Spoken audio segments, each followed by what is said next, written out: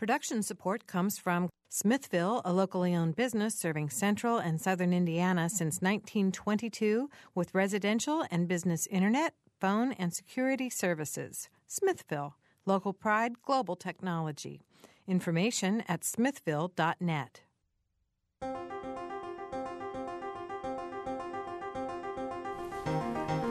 Welcome to Noon Edition. I'm Bob Zaltzberg, editor of the Herald-Times, along with Mary Catherine Carmichael from the Leadership Bloomington-Monroe County program. Today we're going to talk about where the MCCSC referendum money will be going. Earlier this week, the budget or the committee that had been looking into this made its recommendations to the school board on how to distribute the funds, and it's made for quite a lot of discussion in the community. Joining us in the studio are the MCCSC Controller Tim Thrasher and MCCSC's Director of Elementary Education, Curriculum and Instruction, Cameron Rains, along with a concerned citizen and Indiana University Germanic Studies instructor, Troy Byler. Byler? Yes. Okay. Want to pronounce that correctly? If you want to join the conversation, as I'm sure many of you will, please call us at 855-0811 in Bloomington. Outside of the Bloomington area, 877-285-9348, or you can also go to our website, wfiu.org/Noon Edition. Welcome to everybody. Thanks for being here. Thank you. I want to start with some general questions, but actually I do have a specific question for Tim because in, I think, our promotional material, we said how to distribute the $7.5 million the referendum will bring in each year. I don't think that number is exactly what is in the recommendations. Is that correct? Can you sort of tell us how much money you're dealing with and how you arrived at that? In terms of the recommendations, I think they total in the $6.4 million range. Mm-hmm. The actual cuts that were implemented back in February of 2010, the number that is in a lot of people's minds is the $5.8 million. Mm-hmm. That's a net figure, though, and this is something we've tried very hard to explain, particularly during the last three public meetings that we've had. But 5.8 is a net figure, and the actual amount of programs and positions that were cut were in the $6.7 million range. But in that, we were anticipating or recommending cuts of $6.7 million, but part of that was offset by the fact that we included increased expenditures of about $900,000 in anticipation of having to pay unemployment compensation expense for a period of time. So if you added up all the cuts in the program, they came to 6.7. If you added up the unemployment compensation lines in that presentation, they came to about $900,000. So subtracting the two, you end up with a $5.8 million figure. So we've had a lot of questions about why the gap between the 5.8 and the $7.5 million, and that's a large portion of the reason. Mm-hmm. We haven't recommended restoration of the full $7.5 million at this time in terms of expenditures. We have recommended, I think I mentioned just a minute ago, about $6.4 or $6.5 million in program restorations. There are a number of reasons we haven't gone quite as high as the $7.5 million. I should point out, though, that in terms of levying for the $7.5 million, or more correctly, the 14.02 cents, which generates approximately $7.5 million, in our projections, we did include that $7.5 million in each year, but the committee's taken a position that we wouldn't make a recommendation specifically with any particular year as to whether the full $7.5 million would be levied in 2011 or 2012 or 2013. Our projection went all the way out to 2016, and we used the full $7.5 million in the projection for the purposes of that. We haven't made a specific recommendation other than to say that we think the school board should take a look at the situation each year during the budgetary process once we have a lot more information about what our revenues for a particular year are going to look like, and use that money or use that opportunity, the budgetary process, to determine whether we need to levy the full 14.02 cents or not. Mm-hmm. A lot depends. We don't know what's going to happen with state support. And now that the state has taken over funding for virtually 100% of the general fund, that really controls everything in terms of what happens with state support. In just the general fund, the school funding formula that the state approves represents about 95% of the funding. And what we did as a committee was to look at the referendum fund and the general fund as a combination. So that brought back local property taxes as a factor in the calculation. And so in order to see what happened over time in our long-term financial model, we plugged in $7.5 million each year. Tim, just tell a lot of our listeners may not be aware of the committee structure and who was on the committee and how the committee got set up, and then what your role is. Dr. Koopman appointed the committee just immediately after the referendum was known to be successful on November 2nd. We began meeting almost right away, I'd say within a week if I remember right. The committee is represented by central administrators, school board, and community members. And in terms of the central administration, there were, I think, 7, including myself. Cameron Raines, Director of Elementary Education, Jan Bergerson, Director of Secondary Education, Kathleen Hugo, Director of Special Education, Deb Prinkert, Director of Grants Administration, and Mike Shear, Director of Extended Services, and myself. So hope that's 7. Mm-hmm. Then Sue Wanza represented the school board, and our 2 community members were Dan Peterson, who is a parent of MCCSC children and works for Cook Incorporated, Vice President of Cook Incorporated, and Sarah Rogers, who's also a parent of MCCSC students and is market president for First Financial Bank. Mm-hmm. So, Cameron, your role was then you met several times, and you came up with this 30-page document that is recommendations and supporting documentation that you then presented to the school board. Correct? Correct. Mm-hmm. So, can you sort of give us a thumbnail? I mean, Tim's the numbers guy. He knows all the numbers, and of course, he's a policy guy, too. He understands policy. But you, in your role, can you sort of summarize the main points of your recommendation? As far as my role specifically? Well, or what the committee wants to do. I mean, when you look at this large recommendation, I mean, what were the key things in it for the committee? Sure. I think the most challenging task was to try to balance the reform piece and the restore piece. And that's a trick because we have community members all across the board as far as what they want to see in their schools. You know, there's a pretty big segment of the community that would like to see a whole lot of reform. And there are also several individuals and community members who would like to see just complete restoration as it was before. So as a committee, we tried to weigh all of those options, think about the programming that we had in place before, and think about, you know, what makes sense to come back as it was. Where can we make some tweaks and adjustments and change programming a bit to make it better for kids? And the whole focus was students. We didn't have any conversations about adults and what recommendations would mean for them. We were completely focused on the kids and the students.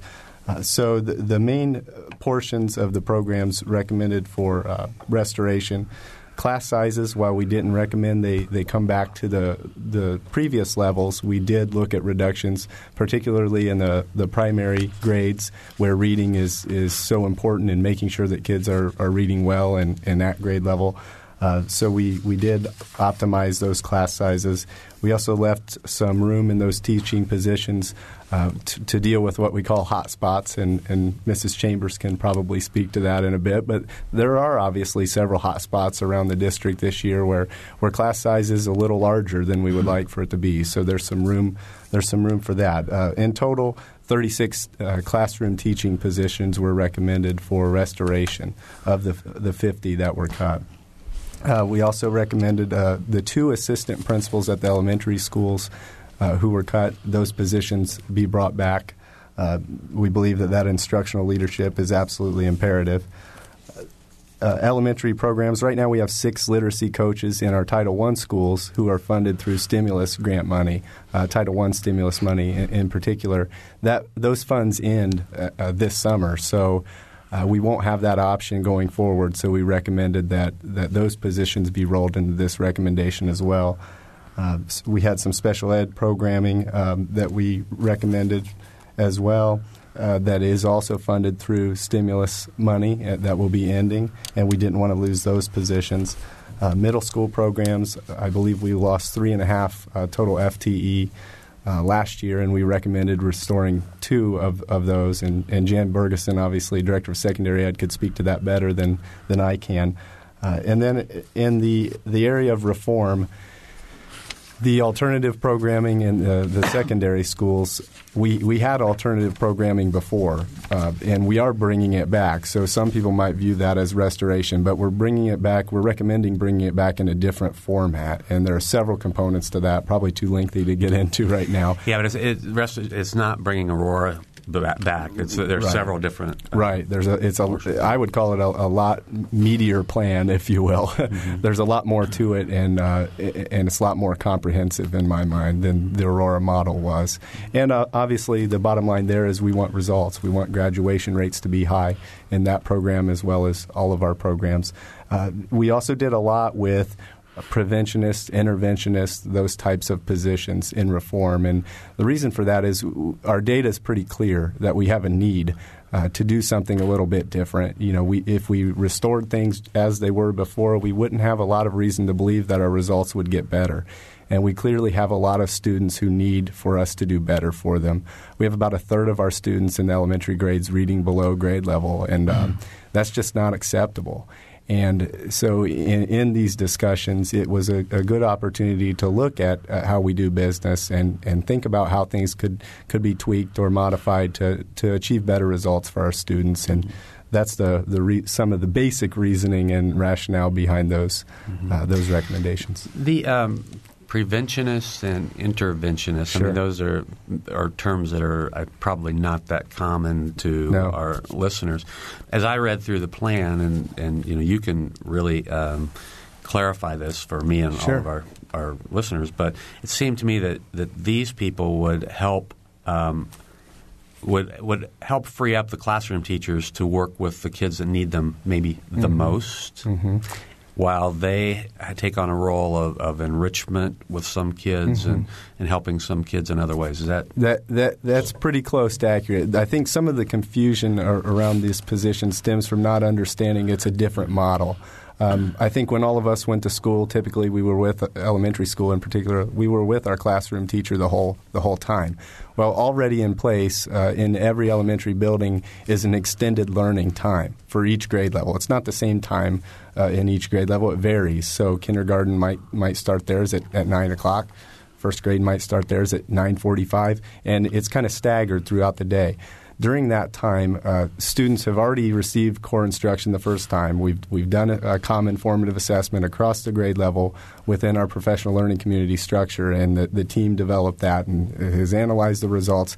And then they look at individual students' areas of need, and they group them not long-term, but very specifically for targeted instruction in that area that they're focusing on. And so what happens right now is, here's a good example from one of our elementary schools. There are about 100 students and 4 teachers. So when you do those groupings, you only have 4 folks who are helping with those groups. So that comes to an average of 25, just like you have in the classroom. Well, when you're providing intervention and enrichment, it doesn't make sense to leave those groups that big, especially during intervention time. The research would tell us you have to get that group size down. And in fact, ideal group size is 4 to 5 students for intervention. And so what we did is recommended that the preventionists float through each grade level during that extended learning time. That's their main responsibility, is to be in every grade level each day to bring that group size down. Now, I think there was also some confusion that maybe those folks were just babysitting or playing games, and that's certainly not the case. We have the model in place right now. I would encourage folks to go and take a look at it in the elementaries.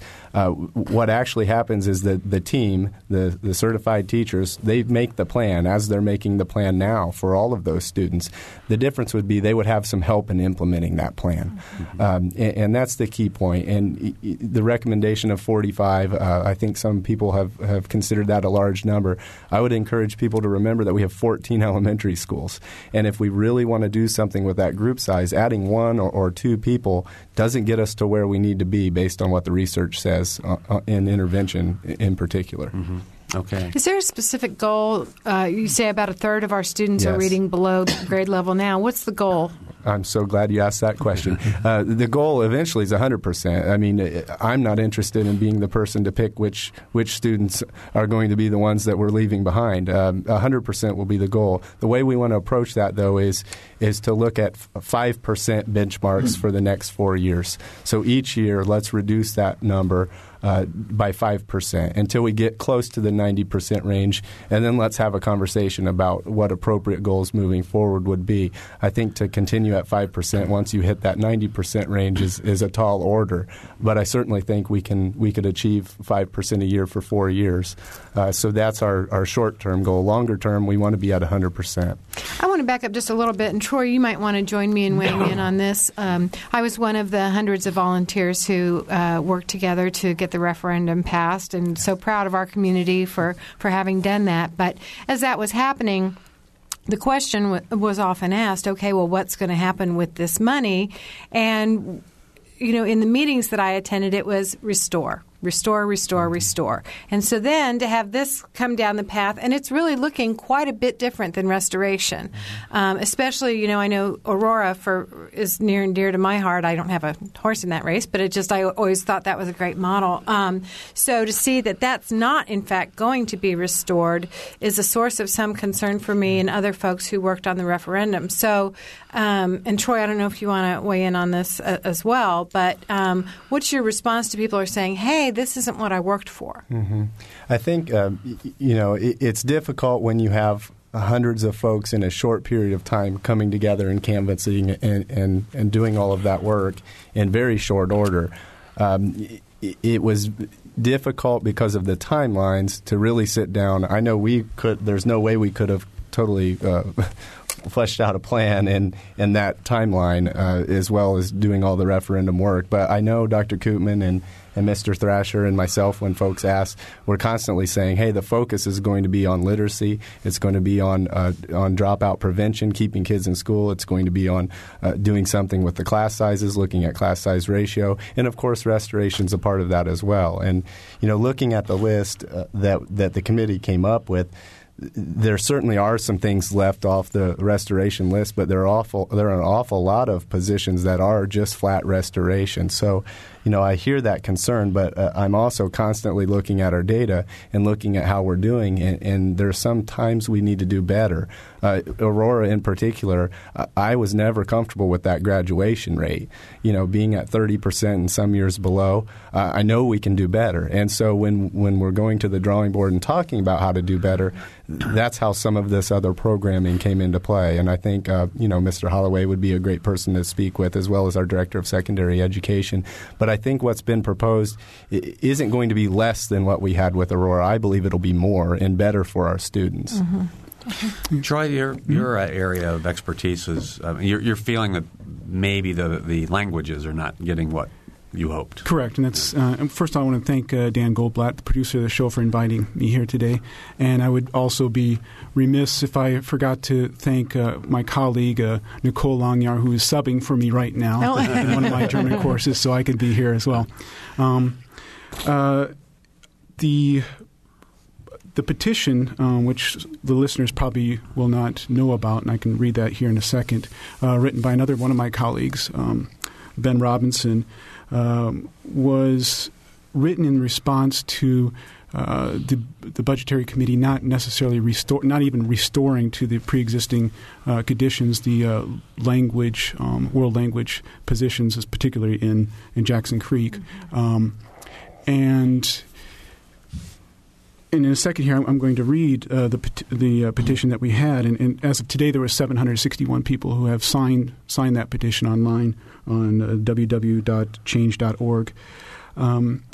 But before I get into that, I want to make sure that people understand that world language should not necessarily be looked as in competition with overall English literacy. Many studies have shown that learning a second language, and the earlier you learn a second language, the better that you learn your own language, whether that be through application or grammar or that type of things. And additionally, people don't understand that world languages is more than just learning grammar. It opens up a whole new world. It opens up what makes learning interesting to students. We need to fight to combat this kind of apathy that we get with students going through a system that is based on Scantrons, making sure you meet the minimum requirement, and that's where all the time is spent. And sadly, we have a structure that's set through the state and federal government that you get rewarded by making these minimum standards. We need to give our students materials and courses and that are intriguing to them, that open up the world to them, that offer them new perspectives. And language does that in the sense that it also offers up new cultures. And if you bear with me, I'm going to read the petition that was signed. Quote, "Learning a foreign language not only equips a child to thrive in today's globalizing world, but sparks insight and creativity, enriching a child's mental life and cultivating hearing, speaking, thinking abilities. Children's minds are uniquely built to learn languages, a process that becomes more challenging as a child grows older. We call upon you, the Monroe County Community School Corporation, and the principals of MCCSC, middle schools, to use our referendum funding to fully restore cut world language programs to our middle schools at both the 7th and 8th grade levels. Our kids deserve to have the doors to a world of diverse cultures and opportunities open for them at a moment when it makes the biggest difference in their lives. Languages belong among the core competencies of children growing up in a plural world that increasingly prizes intercultural skills and the breadth of imagination that springs from them." And as I see, though, I think with this referendum money, you're not going to be able to satisfy everybody's wants and wishes. But I think that with it right now, that the MCCSC has an opportunity, an opportunity to do something innovative, not just restore.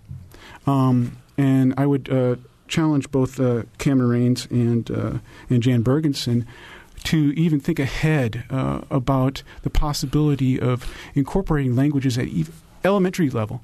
Studies have shown, and I have things here that I don't want to bore people with, but studies have shown that the earlier you start with foreign languages, the better overall literacy is. Mm-hmm. So I think with a petition we would be, and I'm very happy to hear that they're trying to put an 8th grade Spanish in all 3 of the junior highs, because language should not necessarily just be an elective. Language should be open to everybody. It should not be looked on as only something for honors. If you look at everybody else in the world, with their respect to languages, for instance, German starts English at the 1st grade. And people are why are the United States kids so far behind? Well, we the mantra has been for a decade and a half, we want to prepare our students for the global world, but the action's not there. We want to stop. We want to stop this a disconnect between act locally, think globally, act locally. Well, what's happening is we're thinking globally, we're not acting locally, and now I think that we actually have a chance. With this money, and we're not talking about we're talking about 3, 4, 5 positions to give not only the students at these levels one world language. It's great if that's all we can afford. Wonderful, but it'd be great if I was in a position of that student coming in and saying, "Oh, I have a choice. I could do French or Spanish. I could do German." Or Spanish or French at the younger level. And another issue is that if we continue to look at world language as an elective, these things are going to continue to get cut. It's in competition with other electives. So we also need to move, and that's not just for the MCSC, it's for us as a society, in particular Indiana, to move this idea of world languages as something on the side. We're not going to be able to attain these goals. I'm going to give Cameron an opportunity to respond about the recommendations, and then we're going to have to take a break, and he's going to have to go meet with some teachers. Yeah. So, I guess in response to the world languages at the elementary level, I would love to tackle that. It's an absolute dream of mine. However, we're kind of performing triage right now in terms of this literacy crisis. First, we have to make sure kids are reading and reading well. It's not a gateway skill. It's the gateway skill. If we can't guarantee that by about third grade, the research is pretty clear that we're not going to have good outcomes as students move up through the grades into high school Cameron, and into the community. Could you start world languages? Heaven forbid, at the first grade level, it could be introductory courses. Because if you just have your own mother tongue that you're living with, you can't observe what's going on with the language as clearly as in when you have something else. When you have Sesame Street giving you these inputs from Spanish or French, the young students then start thinking about what is language. Right. So that's why it's crucial to get these things in early on, and it does. Studies have shown that it does improve overall literacy in your mother tongue. Correct. However, what I'm speaking to is teaching kids to read, not increasing literacy through immersion in different languages. I know that's important, and I know it works as well, and I think it can be a component. And yes, we could do it, but it would mean we have to cut significantly to the other portions of the list. And so that was the difficulty with the committee is trying to come to that middle ground between reform and restoration. And it was hard. There was a lot of compromise and a lot of great discussion and debate. But I feel like where we came down was somewhere in the middle.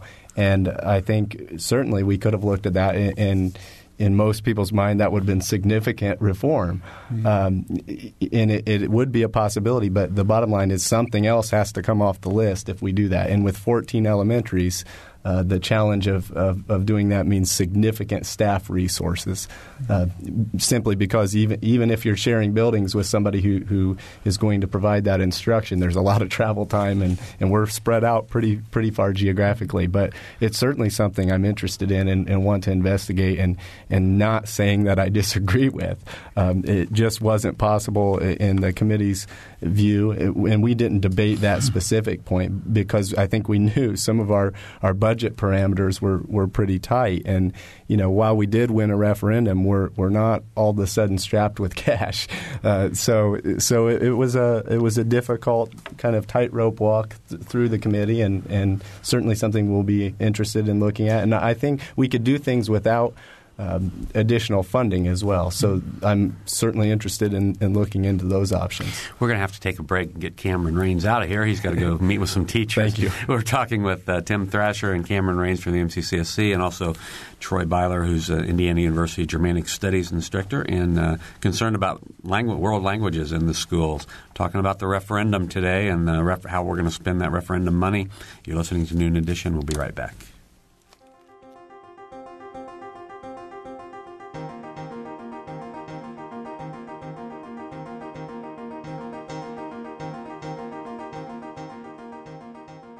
This is Noon Edition on WFIU. Production support comes from Smithville.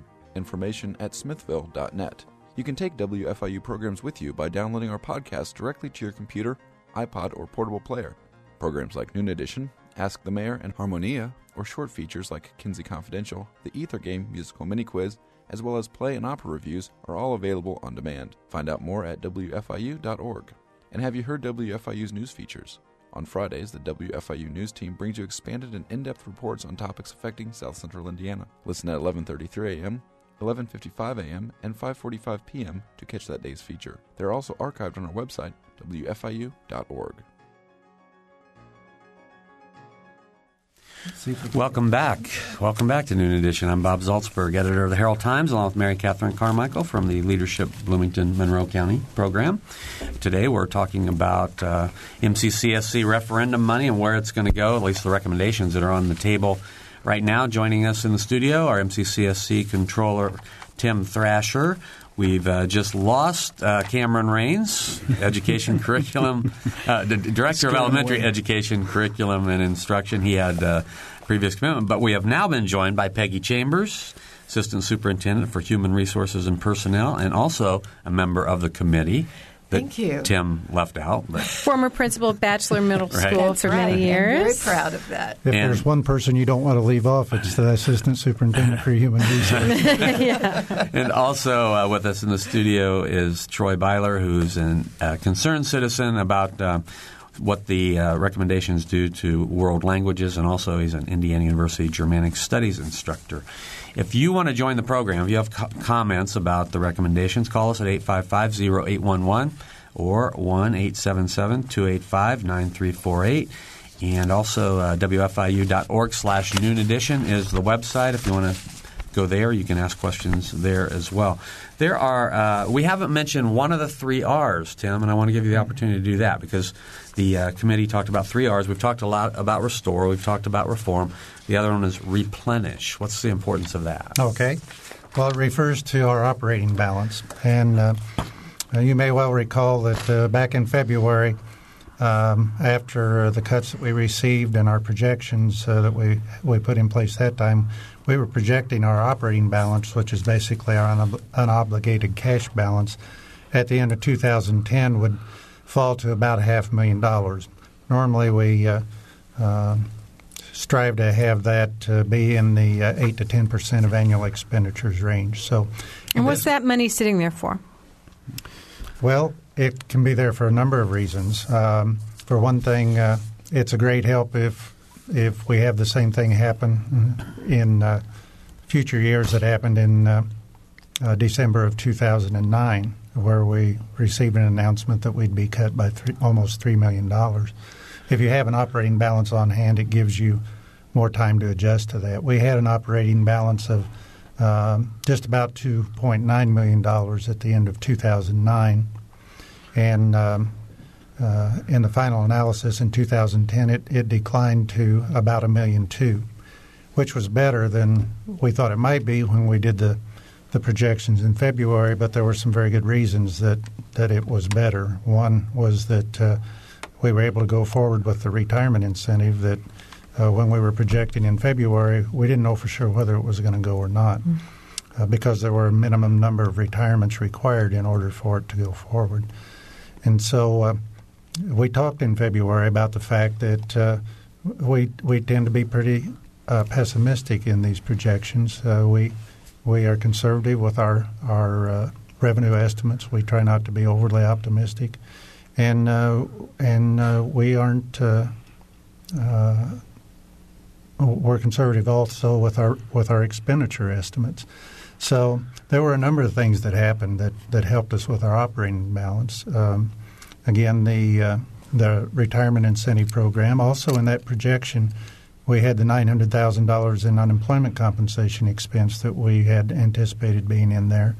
And so it turned out that when the retirement incentive went forward, we realized savings by being able to replace some of the teachers that retired with teachers who were less expensive.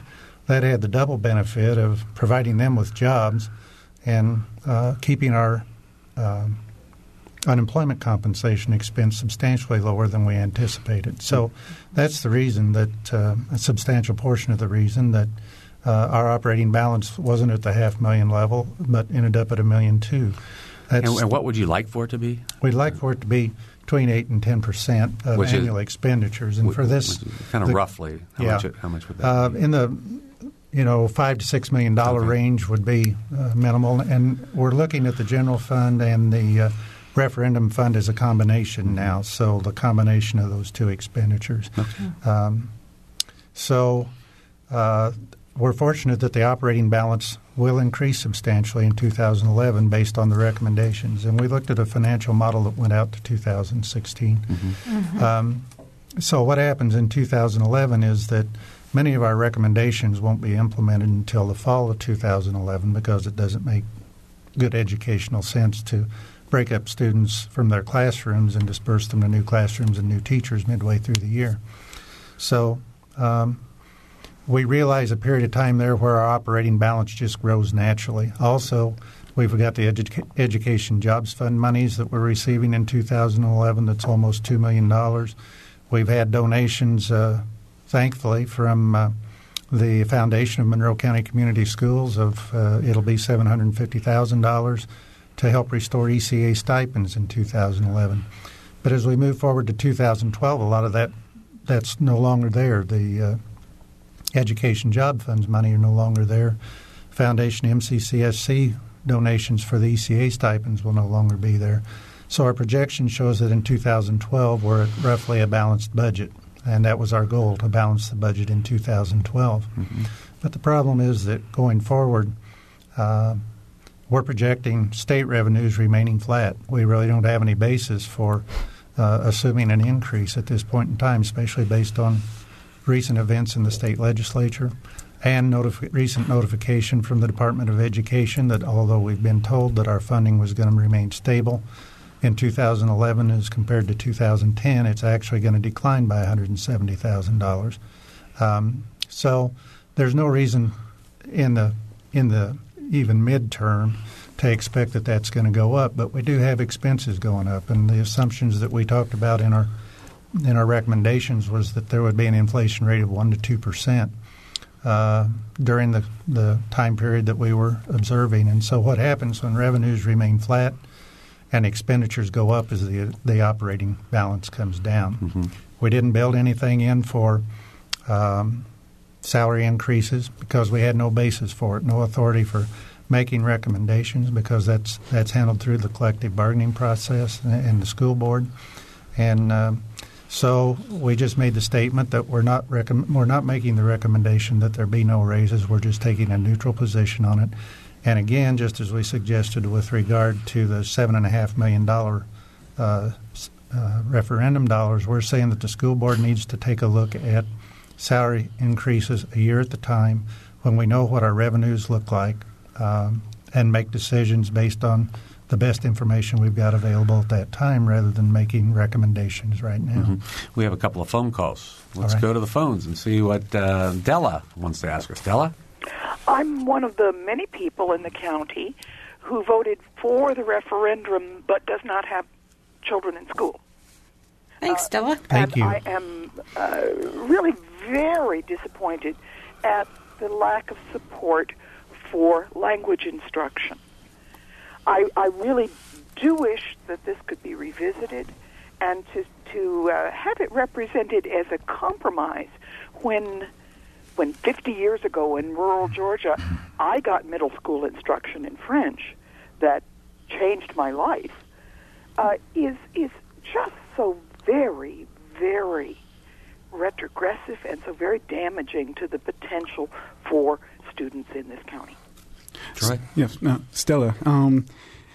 I, too, do not have children in the county, and I, too, voted yes for the referendum. And just think it's a unique position to be in because we have money available now, and we need to spend it correctly. Compared to, just think about all those people, all those poor individuals who had referendums and it did not pass. This could be a very gloomy interview right now because we'd be talking about further cuts to the system. We are fortunate, our students in the county are fortunate that we passed this money. I truly believe that. And I would also, like you, to would want to have languages, world languages, emphasized more within our own community. But this gets back to a system that the mantra has been, let's get our students learning languages, but the funding has not been there, has not been consistent. And we have a chance. We have a chance now. MCCSC has a chance to put the money there and to grow and be innovative and bring back these proven standard. These are courses that have standards. We have Indiana Department of Education has standards.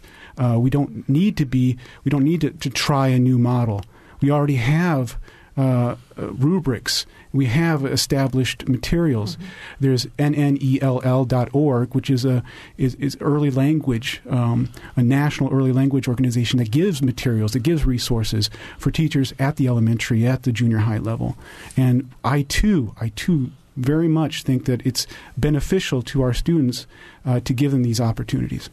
Okay, we're going to go to another phone call, I think on the same topic. Ben Robinson is on the phone. So, Ben? Hi, yes, I'm Ben Robinson, and I've got one kid in the MCCSE system and two more on the way. I wanted to start my comment with just a few quotes from this morning's HT, if I can. It's a question, but it starts with a comment. And the quote was Tim this morning. You said, we don't have money to do everything that everyone wants us to do, and that's reasonable enough. And Gail Hill, principal at New Tech, implied that the community members were asking for Cadillac educations for their kids. And with that in mind, that there's Cadillac, and then there are the things that we have to do, I want to go back to the beginning of the referendum process in June and quote Dr. Koopman from his letter on June 29th, where he says, quote, "The message is clear that the public and school community," that's a clear message, "the message is clear that the public and school community want to restore what was lost in the expenditure reductions last February." And he went on, quote again, "The following expenditure reductions were enacted in February and could be restored with a successful referendum. Restore foreign language programs," end quote. That was among a list of things. Now, I know that many of us have tried to communicate to the Budget Committee, whether on Wednesday or last night or through letters and calls, and tried to communicate to principals and the board that we don't feel foreign languages are an extra, but that they go to the heart of what the community wants to offer our children, as Troy has really brilliantly brought out. So it seems we want to see a curriculum in place and open to reform. Sure, it's not just we want to stick by what's old and tested, but we want to see a curriculum in place that sparks our kids' minds by showing them a world in a way that their minds are biologically uniquely capable of experiencing. We want to show them a world that they can experience through new languages. So my question to all the guests is first really simple. Do you think foreign language education is, quote, Cadillac? That's the first part of the question. And if you don't feel foreign language is Cadillac, and it's too bad Cameron isn't here because it would be interesting, especially to hear what he says on that. But everyone I'm interested in.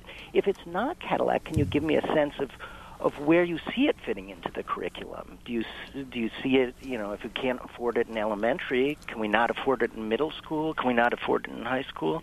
So those are the two parts. Is it Cadillac? And then the second part is, if not, where does it fit? Okay, Peggy, you want to? Well, I would hesitate to speak for Dr. Hill, but I can speak from my experiences as a middle school principal and tell you that that I and my colleagues certainly value the importance of world language instruction. And it was something that we were very proud that we could offer our students. One thing that I think it's important for the community to understand is that at the middle school level, students take 7 classes each day, and of the required classes, it fills up the biggest portion of the day.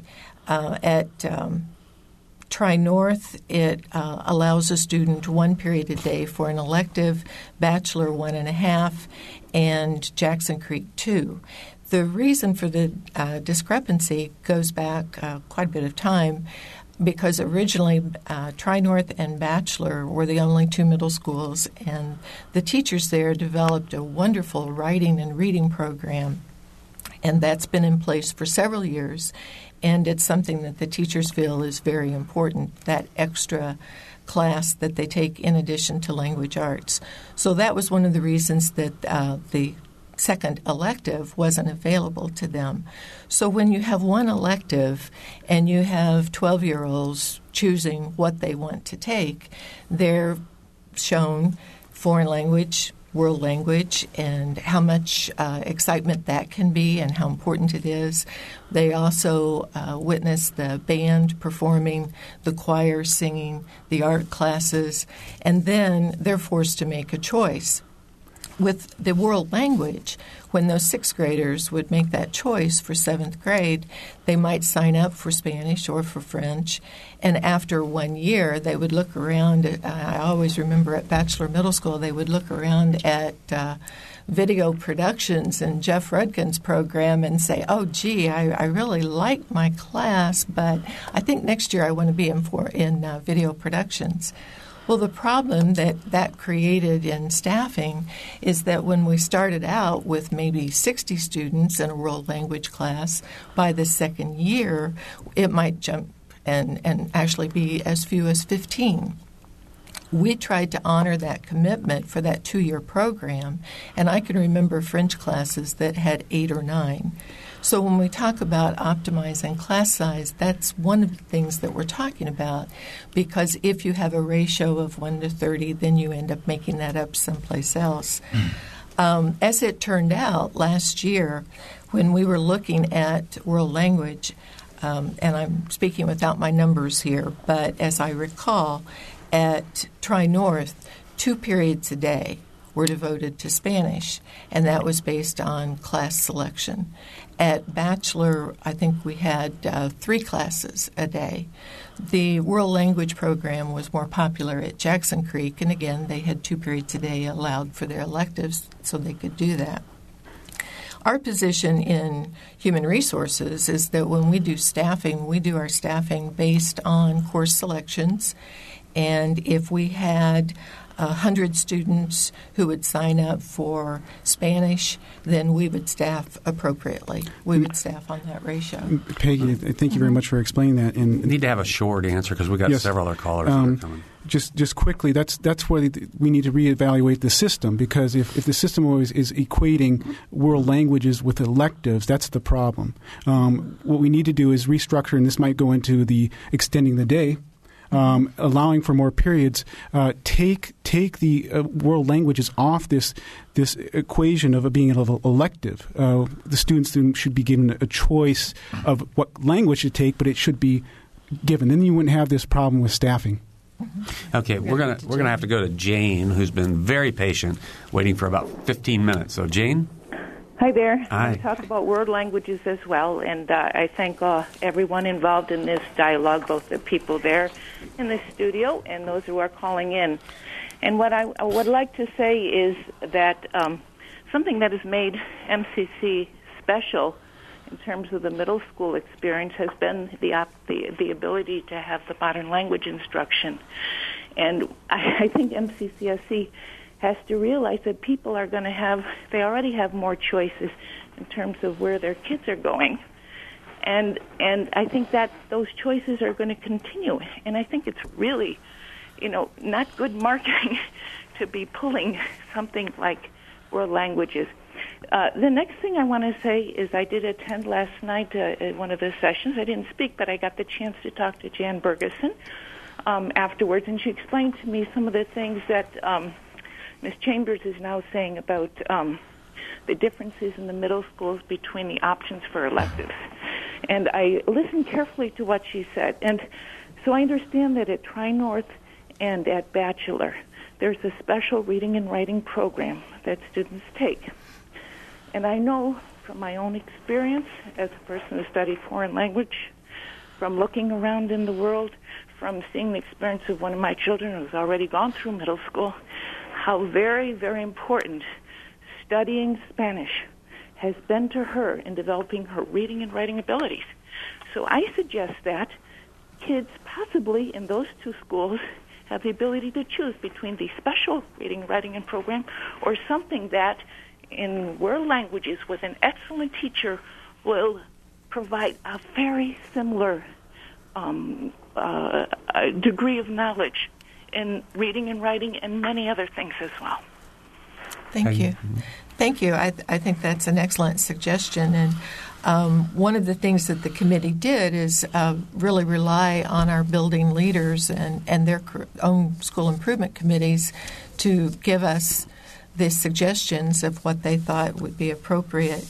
And I'm sure that they're listening to the debate as well and are considering all the ideas that the community is presenting. So we thank you. You know, I'm not clear about what's exactly happened with the world languages. What's the recommendation? What's it going from to in terms of the recommendations? I mean, how many teachers, how many students might actually and be languages affected? are different too. Right. Yes. Originally, when the world languages were in the middle schools, the schools were trying to offer 2 years of French and Spanish as well as accelerated programs. And when you go back and look at the size of the schools, there really weren't enough students to support all of those classes. And I appreciate what you said about an elective as a world language, but they really couldn't support it. And so eventually then it became French and Spanish 1 and 2. That continued to be popular at Jackson Creek, not so much at Tri-North and Bachelor, different groups of students and different interests. Again, video productions had an impact on what had happened there. So the recommendation, to answer your question, was that to try to offer the same opportunities at all 3 schools, it would become an option of Spanish at the 8th grade level. And there are discussions about how to create a very rigorous course that would also allow those students to earn high school credit so that they could go on then in the sophomore year. Mm-hmm. Okay. We have Margaret, who's been waiting for quite some time, too. Margaret? Yes, thank you very much. I'm grateful to have this chance to address again the issue of world languages, something that was raised by Jan Bergeson at the university elementary meeting the other evening, and that also came up at Summit, and that I understand, Ms. Chambers, you've just alluded to, has to do with losing enrollments for the second year of, for instance, French.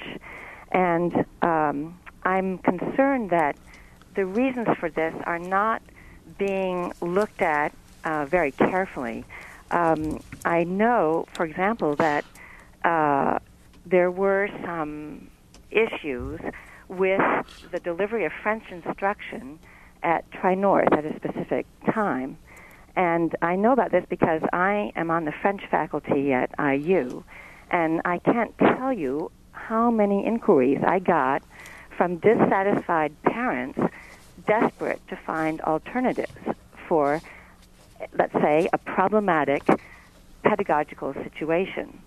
And Ms. Chambers, when you say that, you're losing enrollments in languages to things like video creation, could I ask you point blank, have you had any discussions with parents or students about any issues in the delivery of world language instruction?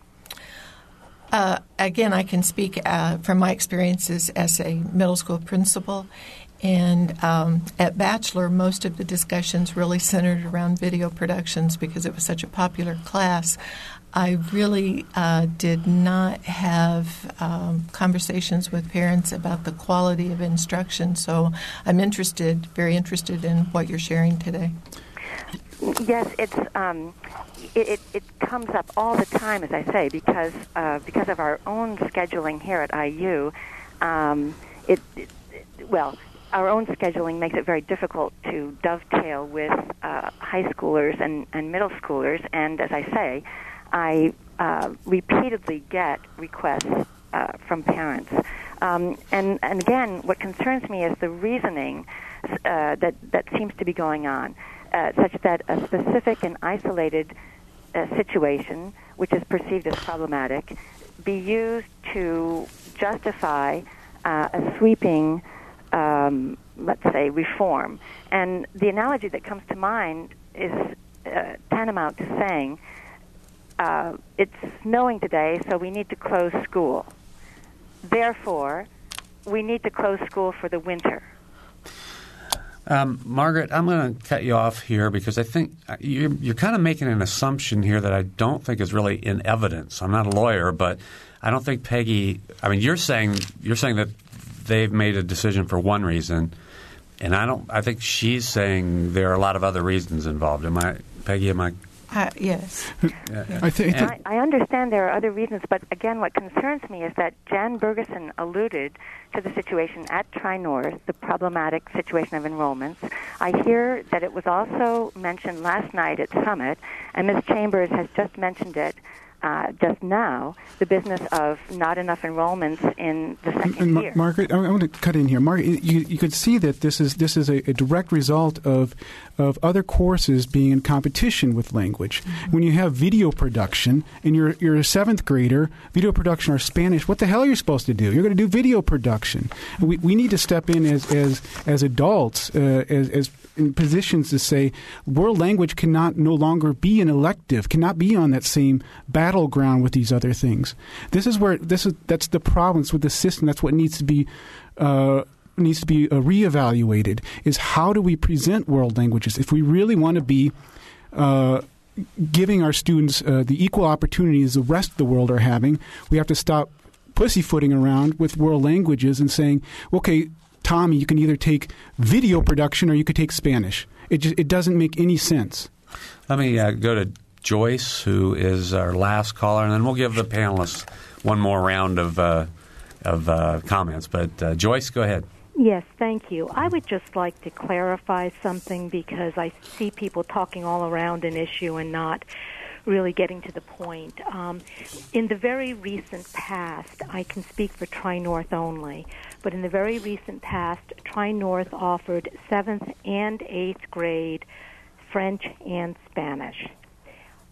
There were situations that were set up so that kids did not have to take the Tri-North reading writing program. Certainly for the kids in the GT program, Gifted Talented, they could take 2 electives, and they opted out of the reading writing program so that those students had a chance to take both language and music at the same time.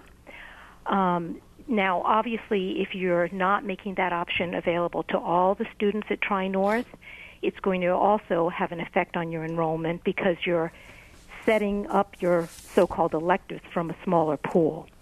So I would like to support people who are arguing that if students school-wide had the option for both Spanish and French, or even more languages, or started at, first grade, which is what they do in Europe, I think they would see very different numbers in the classes, and I do think sometimes a change of teacher is a helpful thing because as it was set up, the 7th and 8th grade teacher was also the only teacher for 9th through 12th grade. So you had a situation where a student who is in a classroom would have the same teacher for 6 years. And if you have any kind of personality conflict or any sort of issue with a teacher, 6 years with one teacher in a public school system is a long time. Okay, thank you for your comments, Joyce. And that was not the case with Spanish. There are many different Spanish teachers. We've actually gone a little long, and we're going to be here for about 3 more minutes because I'm going to give each one of these our panelists another minute to sort of clarify or summarize. And since we've been talking about the world languages for quite a bit, Troy, I'm going to let you start, and then Tim and Peggy, you can address any of these issues that you want from your positions on the committee. I would just like to, again, reiterate that I think the MCCSC has an opportunity now to really look at what role world languages should play within the system. And I know that we don't have an unendless amount of money, but we also need to recognize where we want our students to be in this world. If we want to continue to have world languages looked on the same as other electives, we're not going to attain that. So we need to really look and adjust our system and how it works. Okay, thank you. Mm-hmm. Tim, any last comments? I don't necessarily have a comment on any of the issues. Certainly, if people have more questions, I'd be glad to have them email me or call me. I would like I don't want to leave this conversation without saying how much I appreciate the fact that the referendum was passed. So I just want to say thank you to the community that passed it. I also want to express appreciation for all the comments both today and the 2 public input sessions that we've had, and reassure people that the school board is listening, paying attention, and will give their comments full consideration. Mm-hmm. Thank you. Peggy, you get the last minute.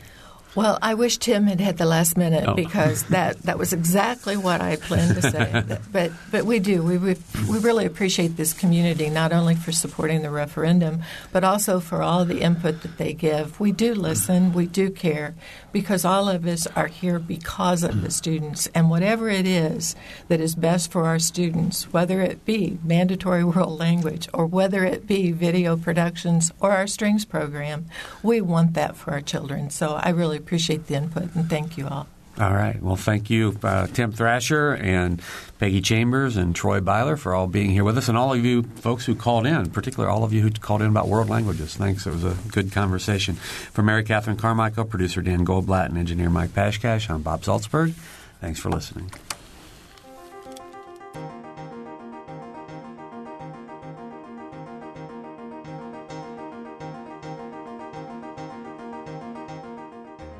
Noon Edition is a production of WFIU and the Herald Times. A podcast of this and other WFIU programs is available at WFIU.org. Production support comes from Smithville, a locally owned business serving central and southern Indiana since 1922 with residential and business internet, voice, and security services. Smithville, local pride, global technology. Information at smithville.net.